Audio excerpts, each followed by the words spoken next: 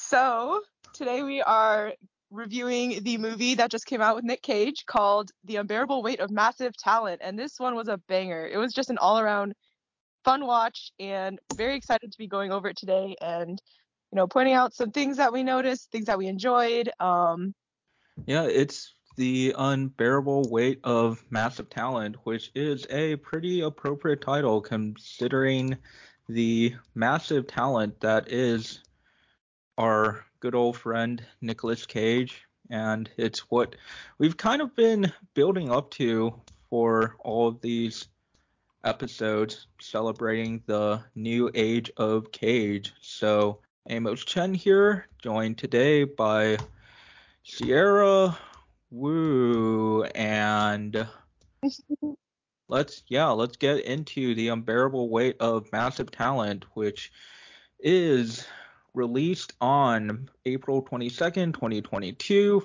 directed by Tom Gormican, written by Kevin Etten, starring, of course, Nicolas Cage, and also has in supporting roles Pedro Pascal, Sharon Horgan, and Neil Patrick Harris. So, Unbearable Weight of Massive Talent. Yeah, any thoughts you wanted to share before we got into the nitty-gritty plot details, Sierra? Let's see. As far as I don't know, just my overall anticipation of the movie, I was really excited to see where it would go and what sort of approach they would take with this because as you know, Amos and I are both very huge Nick Cage fans. We think he's a genius with his shamanic thespianism. I think is what he referred to it as in the movie. His shamanic approach to acting. But yeah, so I was just really excited for this movie and it definitely delivered. Oh, yeah, it definitely did. And yeah, we'll probably get more into that later. And yeah, honestly, I thought it was just a very, very great encapsulation of him as an actor. Like he's in the film, he talks about how, yeah, he talks about his shamanic thespian instinct, which isn't very far off from how he's described his acting in real life. Like I think he's called it mega acting before, and also described his approach as novo shamanic, which in a interview that I literally just watched before this recording, he says that the only reason he went with that is because he likes how nouveau sounds because Oh it's my God. French and fancy, which Nouveau shamanic is something I came up with because I like the French sound nouveau. I thought it had a kind of a fun sound, meaning new.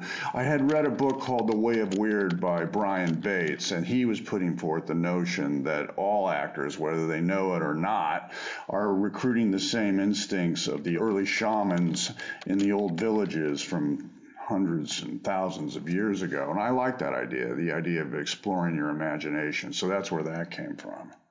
And have you written the book yet? No. yeah, let's get into the plot recap then.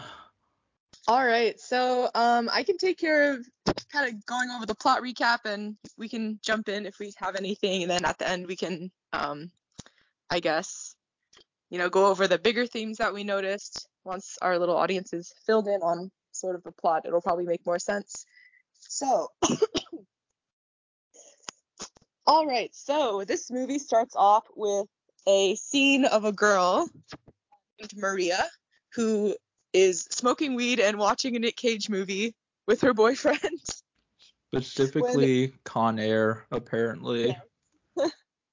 So she's watching Con Air with her boyfriend when a group of masked men burst into the room, knock out her boyfriend, and kidnap her. They're also speaking Spanish, like a Spain dialect of Spanish, so we can assume that they are somewhere in Spain. And we find out later that she's the daughter of an anti-crime politician in Spain, and she is being taken hostage in order to sway Spanish elections. Then the movie cuts to LA, where Nick Cage is living in a hotel with massive debt and massive talent. He is struggling with his career after being passed over for several major films and is constantly being pestered and tormented by Nikki, who appears to him as his younger and more successful self. He also struggles to connect with his ex-wife and teenage daughter. He auditions for a part in a Hollywood film, hoping to land a big role and revamp his career. His agent, understanding that Nick is strapped for cash, tells him about an opportunity to make $1 million by making an appearance at a wealthy fan named Javier's birthday party in Mallorca, Spain. Nick turns down the role initially, or he turns down the party invitation initially, but after being passed up for the Hollywood film role and drunkenly embarrassing himself at his daughter's birthday party, he hits rock bottom and decides to take the offer to go to Spain and perform at the birthday party and then retire from acting altogether. So, just some fun trivia stuff about that particular scene. I forgot exactly where I read this, but apparently the director that he's meeting with, that he really, really wants the role for, was originally supposed to be Quentin Tarantino or David Lynch. But they couldn't get them to actually appear in the movie because of COVID filming.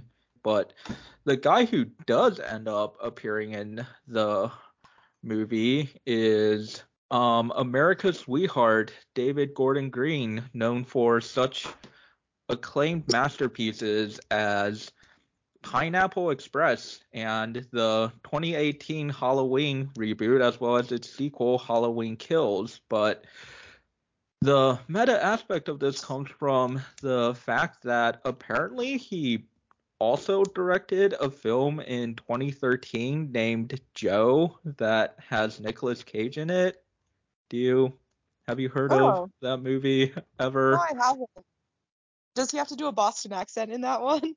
I don't know. Wait, was that what he was trying to do in that That's what he scene? was A trying to Boston do. accent?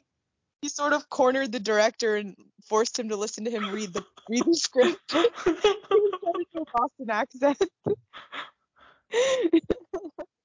There are 17 nerves in my medulla oblongata, or whatever, in my trigger finger.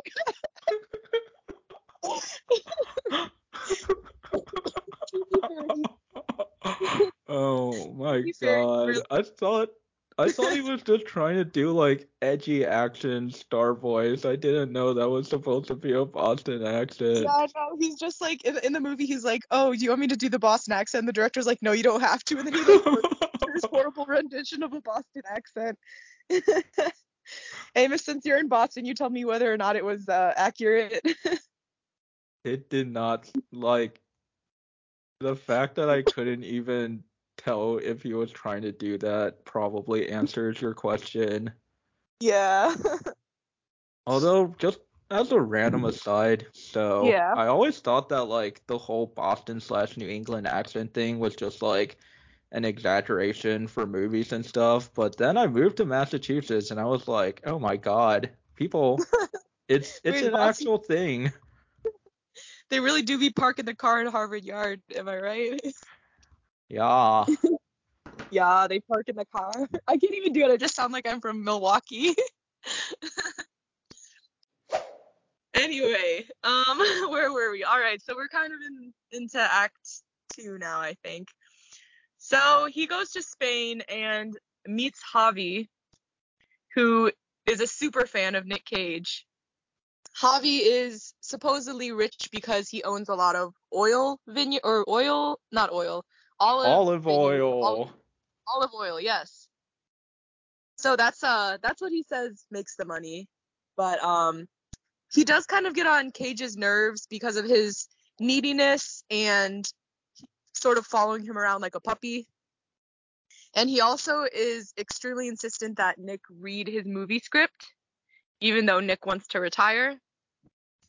So Nick tells Javi of his plans to retire from acting, Javi being played by Pedro Pascal, who, as a side note, killed this role. He was so good.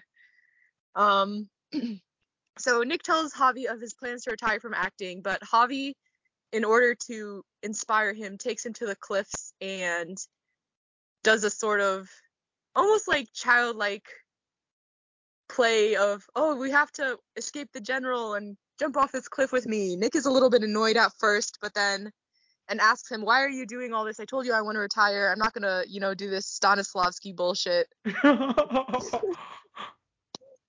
But then Javi tells him that Nick Cage's acting career means a lot and brings joy to an increasingly dark world in which Nick sort of rediscovers his, I guess, reason for acting, and he believes that, oh, if I keep acting, I can make the world a better place. Oh yeah, they straight up just do an improv bit when they're Yeah. at the cliffside. Like, what's the thing that Javi does? Oh yeah, he's like the general wouldn't want me to marry his daughter, so now he's sending men after me. Yeah. It's super, super cute. And But yeah, so anyways, they jump off the cliff together into the water in a leap of faith that, acting is a worthwhile pursuit. Then they spend the rest of the day bonding over their mutual love of movies like The Cabinet of Dr. Caligari and Paddington 2, surprisingly, which they both cry at. And so after their day together, Nick says he'll read the script. Javi pulls it up on his notes app, and Nick realizes it's kind of garbage. But he does really enjoy being friends with Javi. yeah, the So, script's so bad that yeah. Neil Patrick Harris, who's his agent, literally didn't even send it to him, I think. Yeah, like Yeah. when Javi mentions it, it's the first time that Nick Cage even heard of it because he sent it to his agent first, and then the agent was like, "Yeah, this is shit, man. I'm not even going to forward this over." Yeah.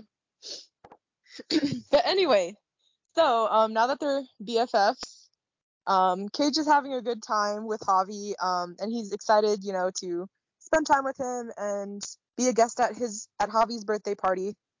However, he's confronted by CIA agents Vivian and Martin. Vivian is played by Tiffany Haddish, and Martin is played by that guy that looks a lot like Mark Wahlberg, but is it Mark Wahlberg? I had to look him up, and I'm just like, is that Mark Wahlberg? But it's not. It's a different guy. Beloved character actor Ike Barinholtz, ladies and gentlemen. Yeah, I'm sorry, Mike Barinholtz. the resemblance, the resemblance is uncanny. It's grotesque. Anyway, yeah, so he's confronted by the CIA agents, Vivian and Martin, and they suspect that Javi, who they claim has made his fortune through arms dealing, not olive groves, is behind the kidnapping of the girl at the beginning, Maria, who is the daughter of an anti-crime politician in Spain. They claim that he kidnapped her in order to swing the elections, forcing that politician to drop out and putting a more crime-friendly politician in his place. And although Cage doesn't want to help the CIA because he's sort of bonded with Javi, and due to his shamanic thespian intuition, he doesn't believe that Javi is actually capable of being a crime lord. He says that as a actor, it's his job to read people, and he has read Javi and doesn't think Javi is capable of that kind of thing. He decides to help the CIA anyway because they sort of tug on his heartstrings and say, "Oh, well, you have a daughter the age of the kidnapped girl. How would you feel if it was your daughter that was kidnapped?" So he begrudgingly decides to help them. Yeah, they basically emotionally blackmail him. Like, I think literally the line they say is every time you look at your daughter, you'll see that little girl if you don't do anything. Yeah. It's kind of played for laughs when there's that whole sequence of Nick Cage and Javi bonding over the fact that they both like the Cabinet of Caligari and Paddington 2, which unironically is the unexpected emotional core of the movie, which Yeah. we'll probably talk about more, but Paddington 2 makes both of them want to be better people just because of its sheer wholesomeness. Um, but the larger point is that the phrase like this movie is a love letter to cinema or like the power of cinema is kind of a cliche, but that's kind of a lot of what this movie is about. There's a lot of pivotal plot moments and character beats that center specifically around movies. Like right before Nick Cage decides to join Javi's random improv bit, Javi says something about how his acting is a gift to mankind. Like you were saying earlier, it makes an increasingly darker world a better place. And then at the party, the thing that basically seals their friendship is when Javi gives this really emotional speech about how he bonded with his dying father because they watched guarding tests in his hospital, and that's the reason why he's such a giant Nick Cage fan, because it helped him bond with his father, and also another thing that makes him want to be a better person, apparently. So Yeah.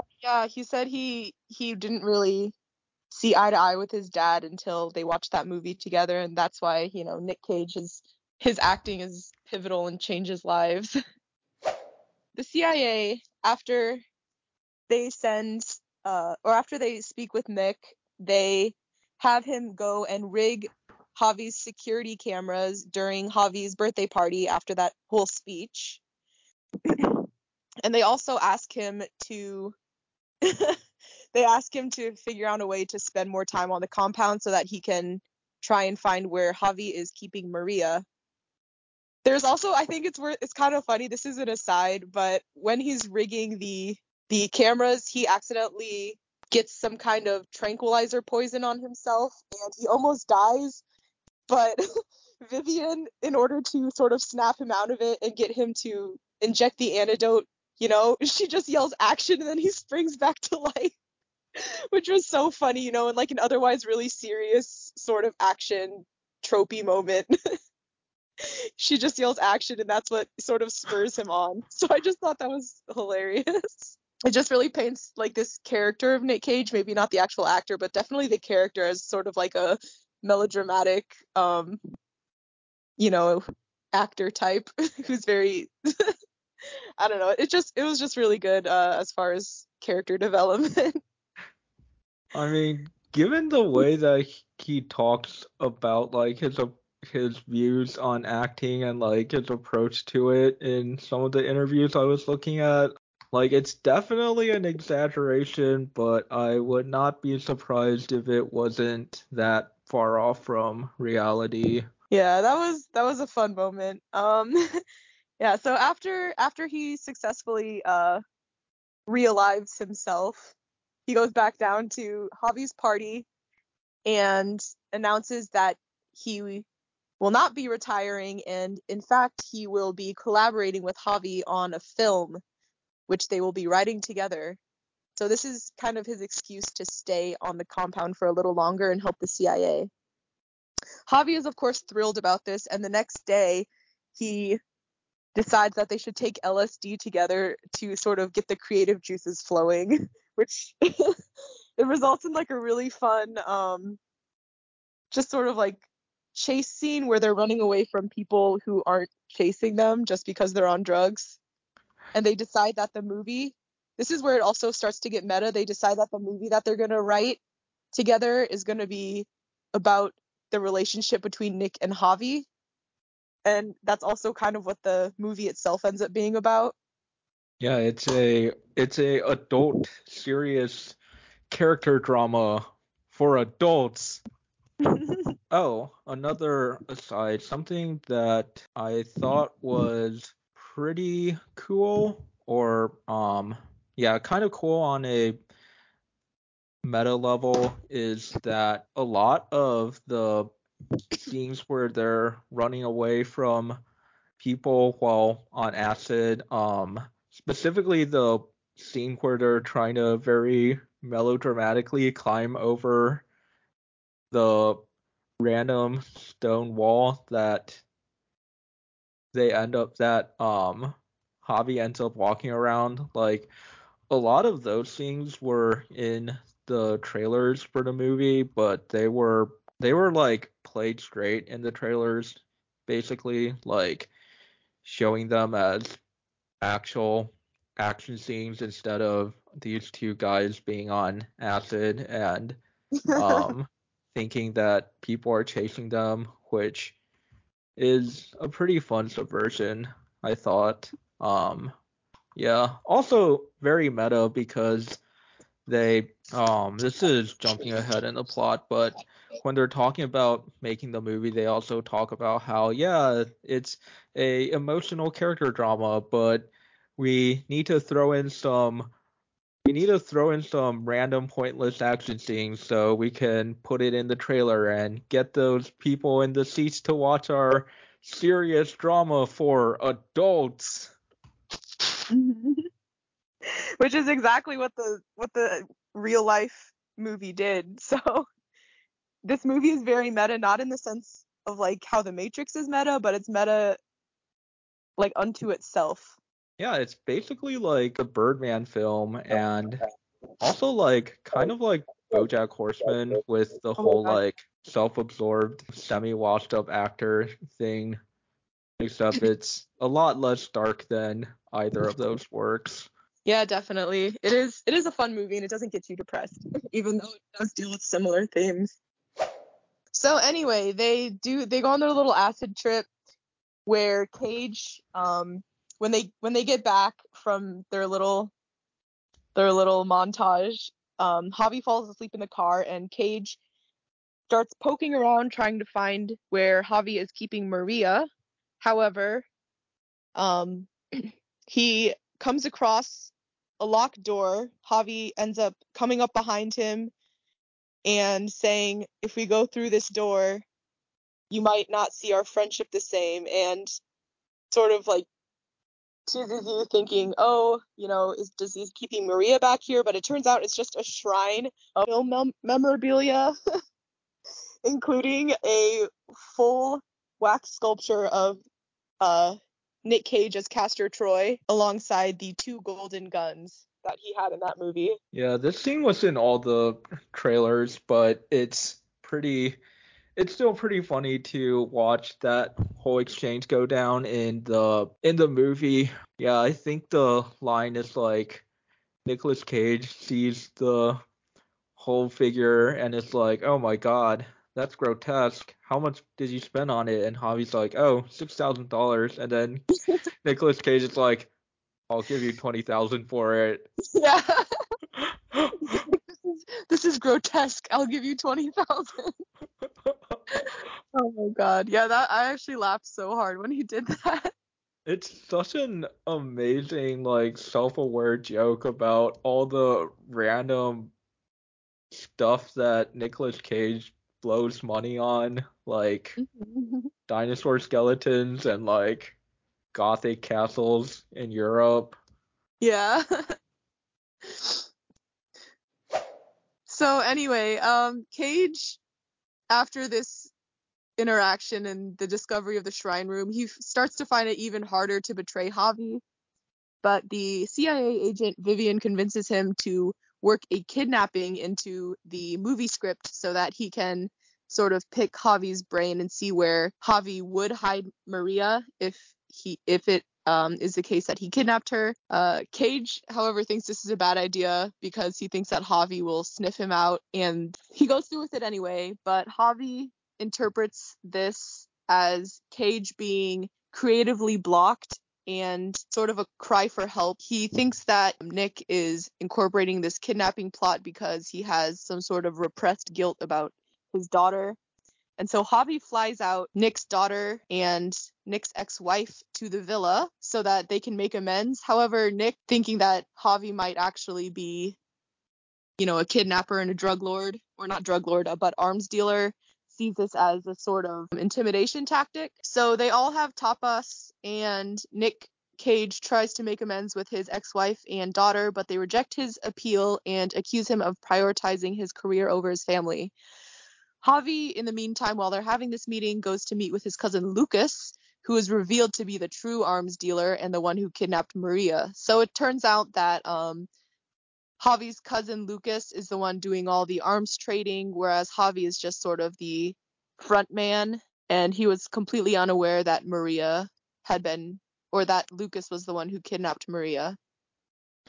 Lucas then warns Javi that Cage is working for the CIA and betraying them, and he pressures Javi to kill Nick Cage, or else Lucas will kill Javi. We were talking about this like before recording, but a lot of like the jokes and bits in the movie center around faking out the audience about Javi actually being the big organized crime boss, and then it turning out to be something completely innocent or like a miscommunication or something. So yeah, that's one of those things where they probably could have cut down on a few of those jokes, since I think I remember you said that they don't really land that well if you watch it already knowing that he's not the actual gangster boss. Yeah, I mean, it does sort of drive the tension of the movie. Like it helps create tension, but like once you know that he's innocent, it's sort of like it feels not as necessary, but it doesn't completely fail. It just, paints Javi's actions in a different light. So it doesn't have that much. The tension comes more from you knowing that Javi's innocent rather than, not knowing whether or not he's innocent. So is it more like a dramatic irony type thing instead of just like, is he or isn't he the crime boss who kidnapped the person? Yeah, it turns more into like a dramatic irony, but it still does the job of creating tension just in a different from like a different standpoint. So I think it does still work even on the second watch. It doesn't completely fail as well. I don't know. I think it's still really it was still like just as enjoyable to watch it the second time. Okay, well, that's the important thing, I guess. Just too bad they didn't put that scene where they filmed a bunch of famous Nick Cage scenes in German expressionist style. Yeah. Yeah, maybe the director's cut or like they'll have some sort of actors extra scenes when the DVD release comes out, but we'll see. So anyway, now that Javi is tasked with killing Nick and Nick is tasked with taking down Javi, um, under the assumption that Javi is trying to kill his daughter and his ex-wife, Cage and Javi have a face-off against each other, I see but what neither you did there. yes, but neither Cage or Javi can bring themselves to kill the other, and they admit that they love each other as bros, but they don't say the bros part. They just say, "I love you, man," and he's like, "I love you." So I don't know. It could be a bro comedy or it could be a romantic comedy, however you want to read it.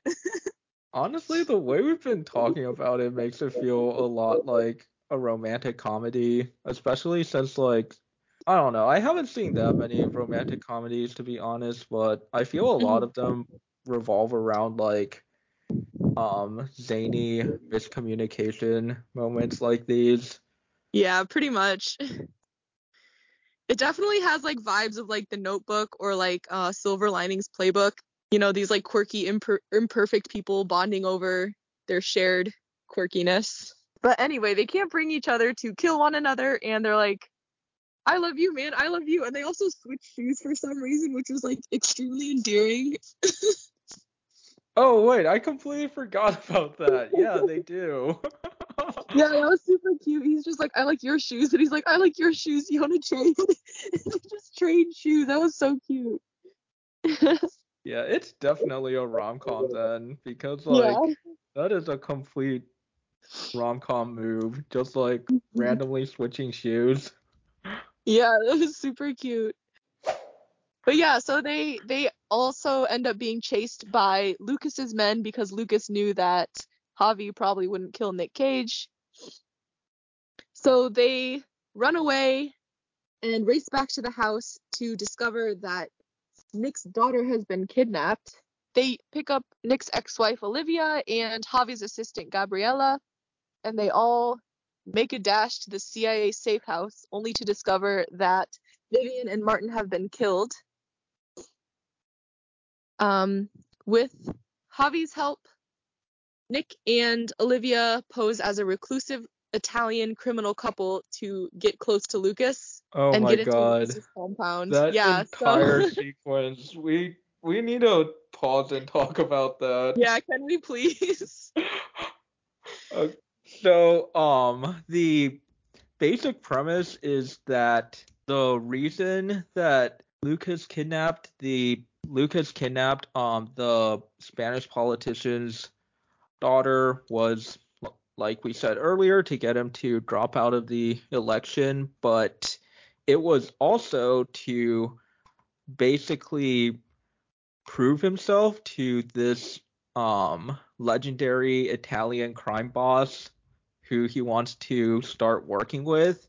Um but the thing is, no one's seen this guy in 15 years, which means, according to Javi, that no one knows what he actually looks or sounds like. And luckily enough for our brave heroes, Nick Cage's ex-wife, it turns out, used to do makeup and things for movies. So they basically put on loads of makeup and prosthetics on Nick Cage to make him look basically like an old Italian football coach, complete with like a tracksuit and like everything, and like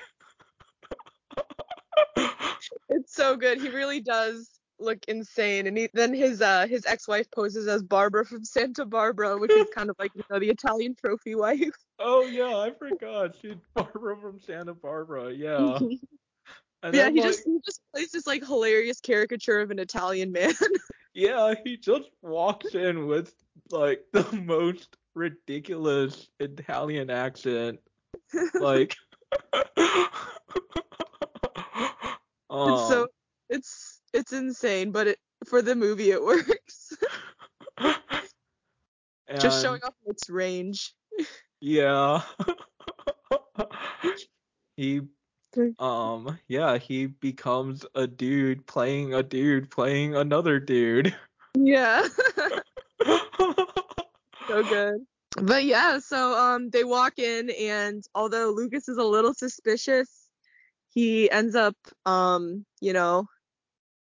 letting them into the compound, and they sneak into the basement in order to find where Maria and Addie are being held.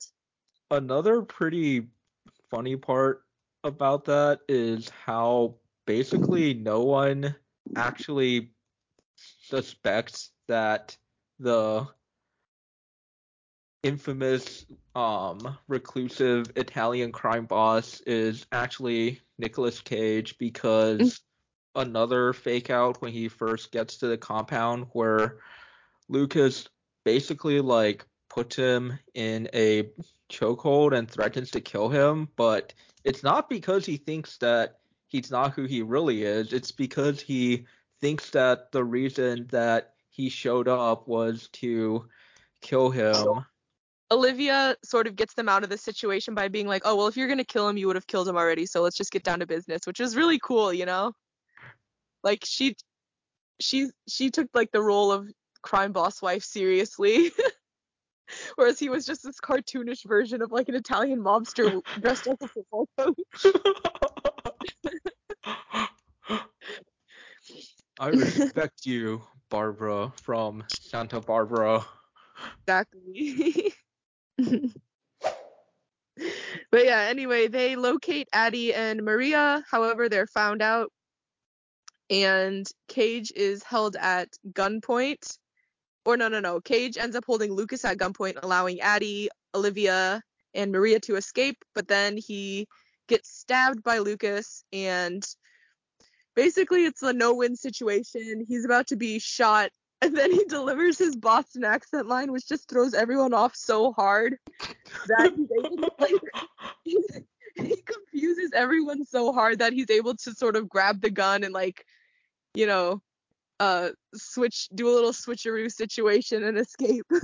Oh my god, that scene was so amazing. It's like, it feels like such a stereotypical action standoff at first, even with Lucas holding the gun to Nick Cage and saying, "Oh, any last words, Nicolas Cage?" And then and then in response, Nick Cage says, it takes under 3 milliseconds for the brain to transmit a signal to all 26 muscles in my trigger finger, which means that before your bullet fires, your medulla oblongata will be splattered on the wall behind you. And if that's the last thing I do on God's green earth, then I will have lived happily. Ha ha ha ha ha. And Which, it's just so off-putting and bizarre that they're like, what the fuck? And then he's able to grab the gun because they're all so, like, confused. yeah. It throws off all the mob people so much that he's able to just like grab someone's gun and shoot all of them. The Yeah. power of acting, folks. Yeah, The more people should really, start meta acting or mega acting. What was it? Mega acting? yeah. They got to start incorporating that into, like, Navy SEAL training. Can Shamanic you imagine how scary, thespianism. like, a Navy SEAL would be if they were able to act like that? Just absolutely terrifying. I mean, isn't there that one scene where he talks about how doing espionage and spycraft is basically the same thing as acting? Yeah, yeah. Yeah, exactly. Yeah. So it's like acting for your life, instead of just acting for other people's entertainment. Wow, that is definitely a way to that is definitely a way to describe it. Yeah. But anyway, so they make their big escape. Cage, Addie, Olivia, Maria, and Javi all race to the American embassy with Lucas in pursuit, which is, the big blockbustery chase scene that they put in the trailer. Wait, is that the scene where Javi says, "I know you run fast because I saw you in National Treasure," or was that an Oh, earlier scene? that was earlier when they were running away from Lucas's men, like when they first confessed their love for each other and then started running away from Lucas's men. he's like I know you can run fast because you did all your stunts or whatever. In National Treasure 2, I seen you run fast. Oh yeah. Yeah. I remember that scene now. It was like, yeah, he's like, I saw you run in National Treasure, and then Nick Cage is like, that was a stunt double. He's like, no, I know because I watched the DVD extras. Yeah. It's so good. But let's see. Yeah, I so mean, as anyway, Lucas holds Cage at gunpoint once they burst into the embassy, but Addie tosses Nick a knife, which he uses to take out Javi. And then it transitions into them watching the movie that we just watched, but with different actors.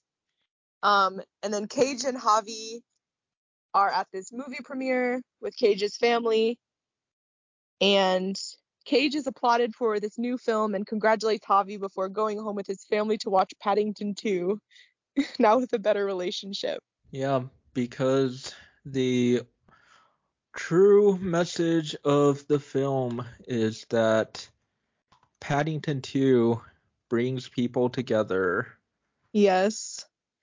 But yeah, we also watched Paddington 2 just to, have some more context on this movie. And Paddington 2 is basically about how fighting for innocence is always worth it, and it's always important to, like, no matter the circumstances or no matter, how hard your life has been, it's always, fighting for innocence despite the odds is the right thing to do. And that sort of, I think, thematically ties into this movie because for Nick Cage, a lot of his passion for acting is like a very childlike, innocent passion. And I guess his sort of childlike love for acting takes a toll on his family because, it's hard to show up as a father if you yourself are behaving like a child all the time.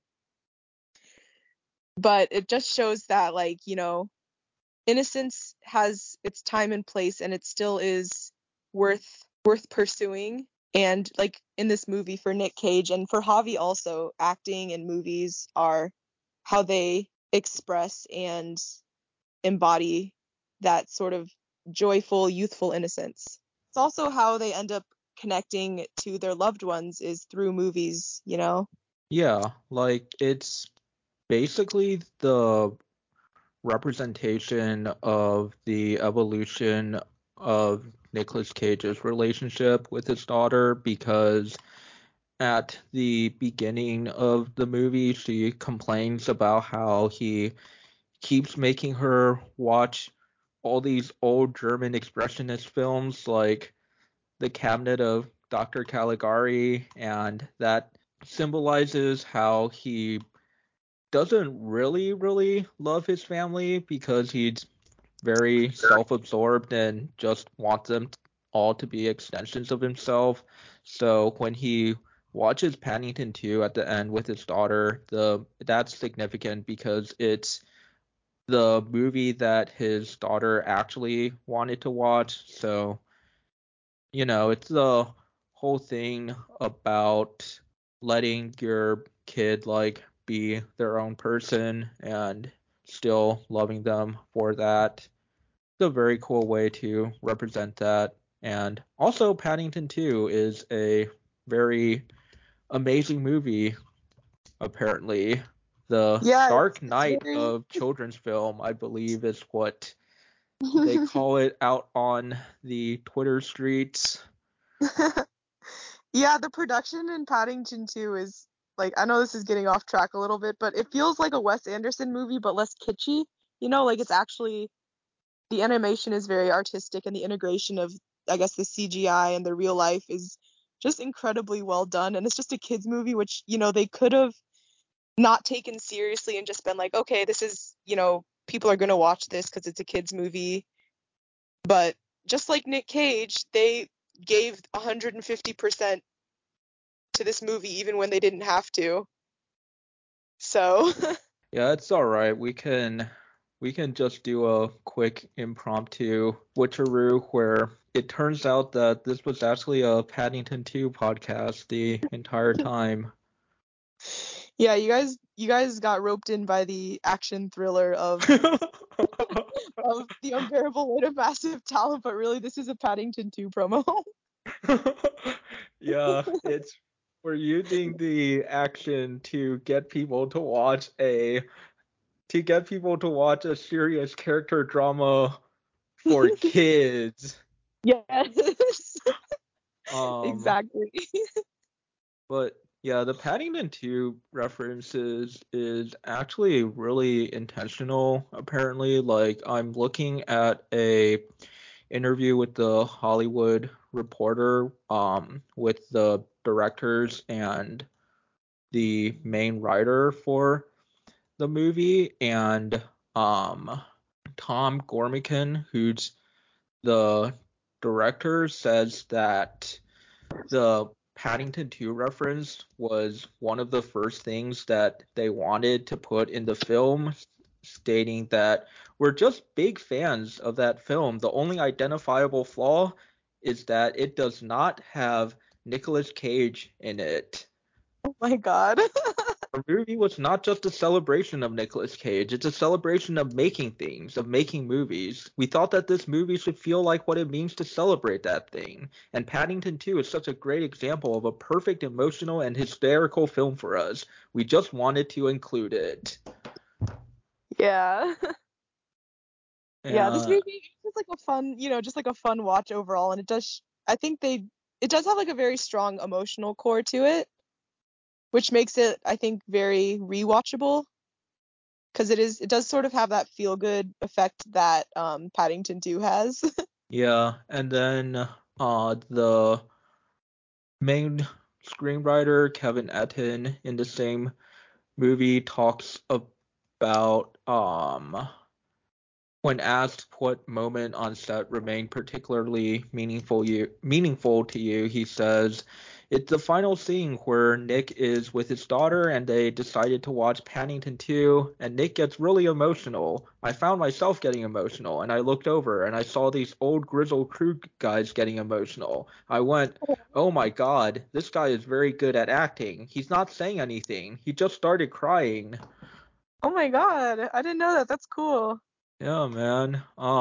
Paddington 2, I don't know. Does it make you want to be a better person, Sierra?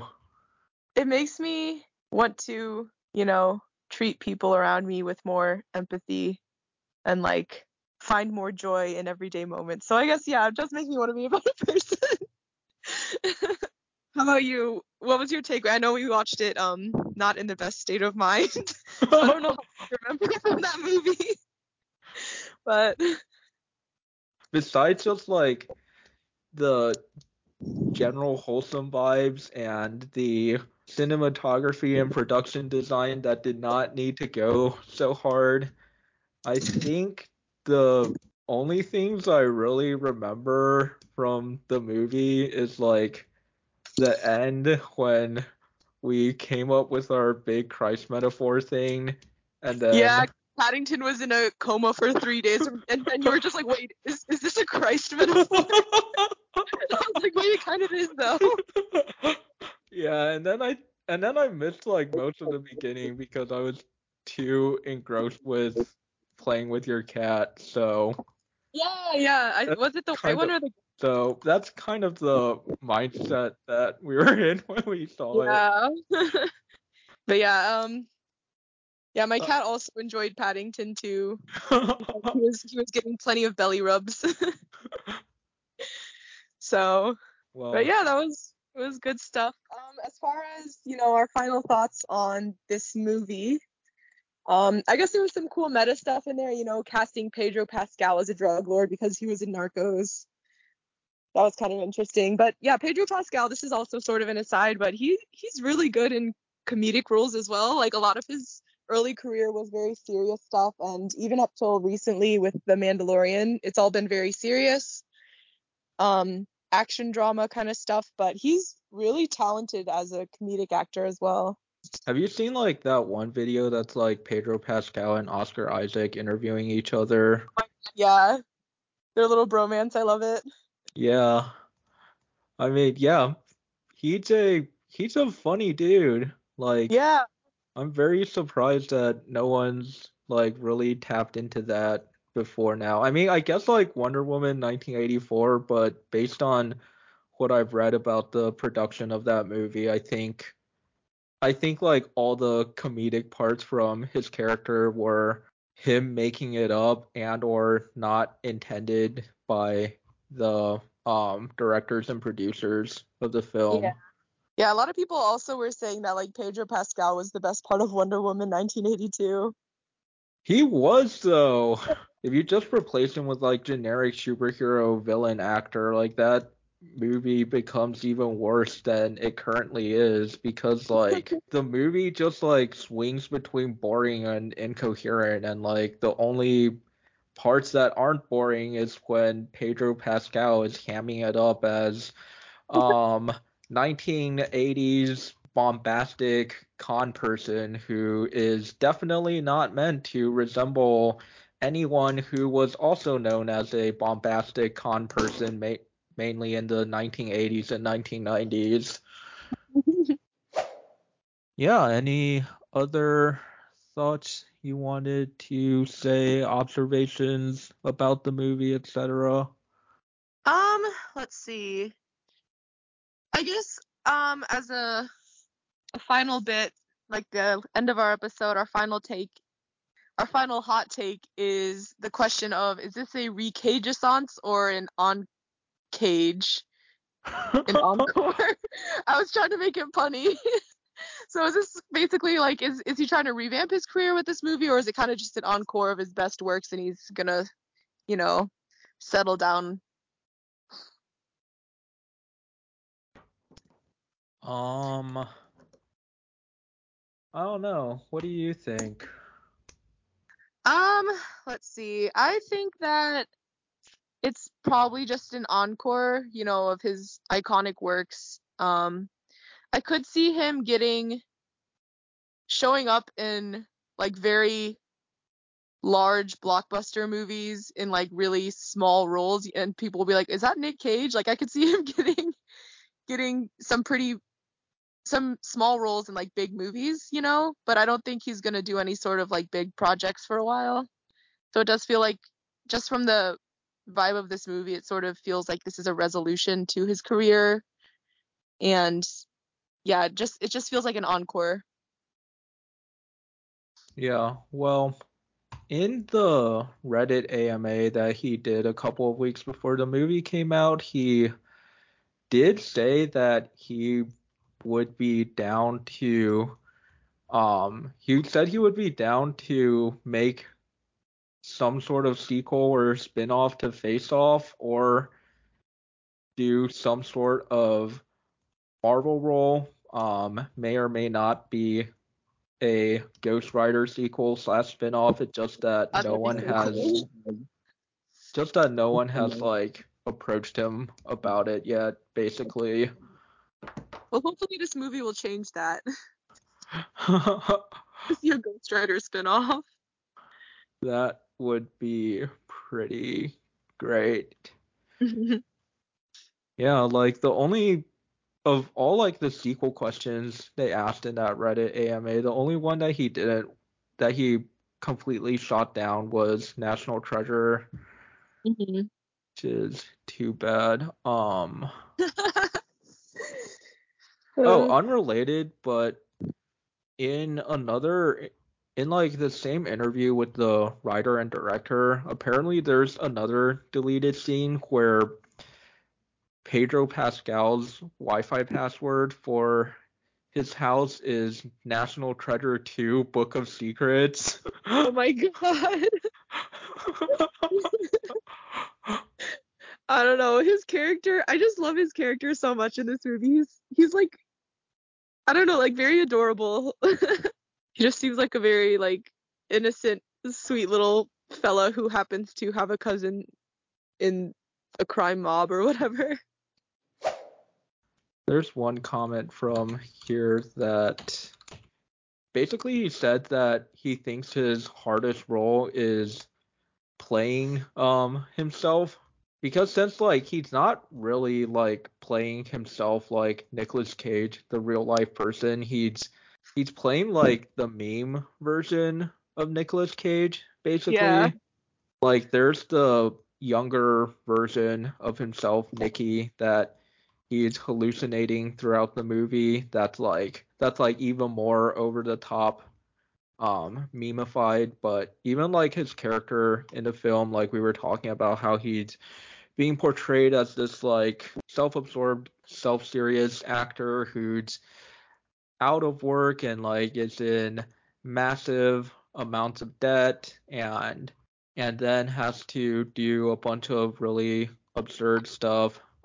So kind of like the that's also sort of like the public image of Nicolas Cage. So Hmm. it's like balancing like all those different personas with each other is a yeah, it's pretty trippy to think about just from the perspective of like actually going in and doing it. Yeah, especially like, trying to understand how other people see you and then play that. That's already really hard to do in general, I think. But yeah, this movie it was so good. 10 out of 10. I really enjoyed it. Yeah, like it would have been very easy for this movie to not be very good. Like a lot of the especially online promotion for the movie was basically just saying, "Hey, Nicolas Cage is playing Nicolas Cage. Isn't that so funny? Ha ha ha." It could have just been like a 2 hour long bit on that essentially, but like even with all those like meta acknowledgments and jokes, like it's still like a pretty well-made movie at the end of the day. Like Yeah, because they did put time and effort into, making it an actual story and not just a haha, it's Nick Cage, isn't that funny? movie reviewing cliche, but there's a surprising amount of heart in the movie, Yeah. especially with like his relationship with his family and the whole kind of romance with Pedro Pascal. Yeah, it was just like super cute. And I also think it's kind of like interesting, like, like when you meet a friend who sort of like gets you like that. There was that line in the movie where he's like, oh, you're the kind of person who I could see or not see for years, and then we could just pick up where we left off. That like very heartfelt sort of thing was really got to me. It was really sweet. Going back to the whole thing about them basically bonding over liking the same movies, like The Mhm. Cabinet of Dr. Caligari. Like it's on face, it feels like a very egotistic Hollywood thing to do because of how much they love doing things like, wow, look at how powerful movies are and Yeah. important to people. But there's there's a kernel to truth to that, like to get like very sentimental and corny for a moment, like that is what happens with a lot of people. Like we bond over the things that we like, and we talk about our mutual interests and things like that. And movies are such a giant part of what shapes our culture and even to an extent how we view the world, really, that yeah, like the whole idea of, oh, I restored my relationship with my daughter because we watched Paddington 2 together, or like guarding Tess is what brought me closure with my dying father. Like, yeah, to an extent, it's kind of exaggerated for comedic effect, but movies do have the power to bring people together, or like, if not movies, then like anything that's like a common shared experience that a group of people like. Yeah, and like even with us with this podcast, it's kind of meta too, because like we haven't really seen each other since middle school, but like we started this podcast and now we're like watching movies together all the time and hanging out all the time. It's really cool. Yeah. It definitely, oh my god. Yeah, we are the meta example of the power of cinema. Oh my god. Yep. Do you think do you think watching Paddington 2 brought us closer together, Sierra? That's I the think real it did. important question. I think it did. I think it made us both better people, even though we don't really remember what happened in that movie. I think that pretty much covers everything I wanted to say about that. But thank you guys for listening. If you haven't yet, please go and see the movie. It's fantastic. And as far as any other projects I have going on, not really. But Amos, do you want to talk about anything you've got going on? Um, yeah, Starbucks Workers United, which is like unionizing for coffee shop workers. Can just Google all of those. I won't get into it too much. I also finally made a Twitter account that you can follow at a singular most, all one word. I don't think I've tweeted anything yet, but yeah, finally making the jump to having actual public facing social media. Wow. So that's all my stuff, I guess. Yeah, also watch Massive Talent, like Sierra said. It's a great movie. Deserves to have way more box office receipts than what it's currently at. I mean, 16.7 million on a 30 million budget. Like, let's try and at least get it to how much the budget was, Yeah. and Let Nick Cage at least break even. He's yeah. got mansions to buy. And watch Paddington 2 and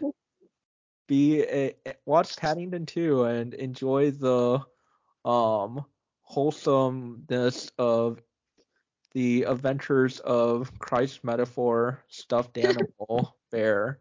Is he a stuffed animal bear? I do not know anything about Paddington lore. He's like a stuffed bear, I think. I'm Okay. not I'm not sure how he's been animated, whether it's been through like dark magic or just the power of friendship, but definitely one of those. Yeah, go and watch the Dark Knight of children's movies, folks, which flaming hot take dropping, I would say, is better than the actual Dark Knight. Wait, really? Bombs dropping sound effect. That's true, actually. The Dark Knight is a little corny if you actually watch it for like cinematography or whatever. Good. Yeah, Sierra, you got anything you want to plug? Not really, other than, if you are ever in the Alexandria, Virginia area and you are itching for some ink, hit me up at Old Town Ink. Um, I'm on Instagram as neon.alchemist.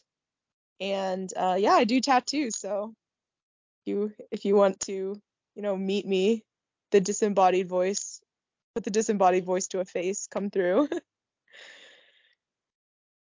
And you cannot meet me because I am just a ghost that floats around the underbelly of Boston who also talks about movies occasionally. All right.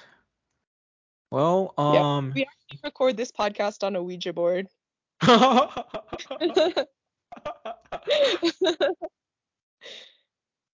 I'm well, gonna I'm that gonna move the planchette to goodbye so we can end the episode. But thank you for contacting me. Yeah, well, that's probably as good a place to end as any. Thanks for listening, folks. Thanks for joining us in our celebration of the Age of Cage. Thanks for spending a hourish in a Nicolas Cage cage. And yeah, hope you liked it and tune in for our next episode whenever we decide to record and push it out. Yeah. All right, sounds good. And cut.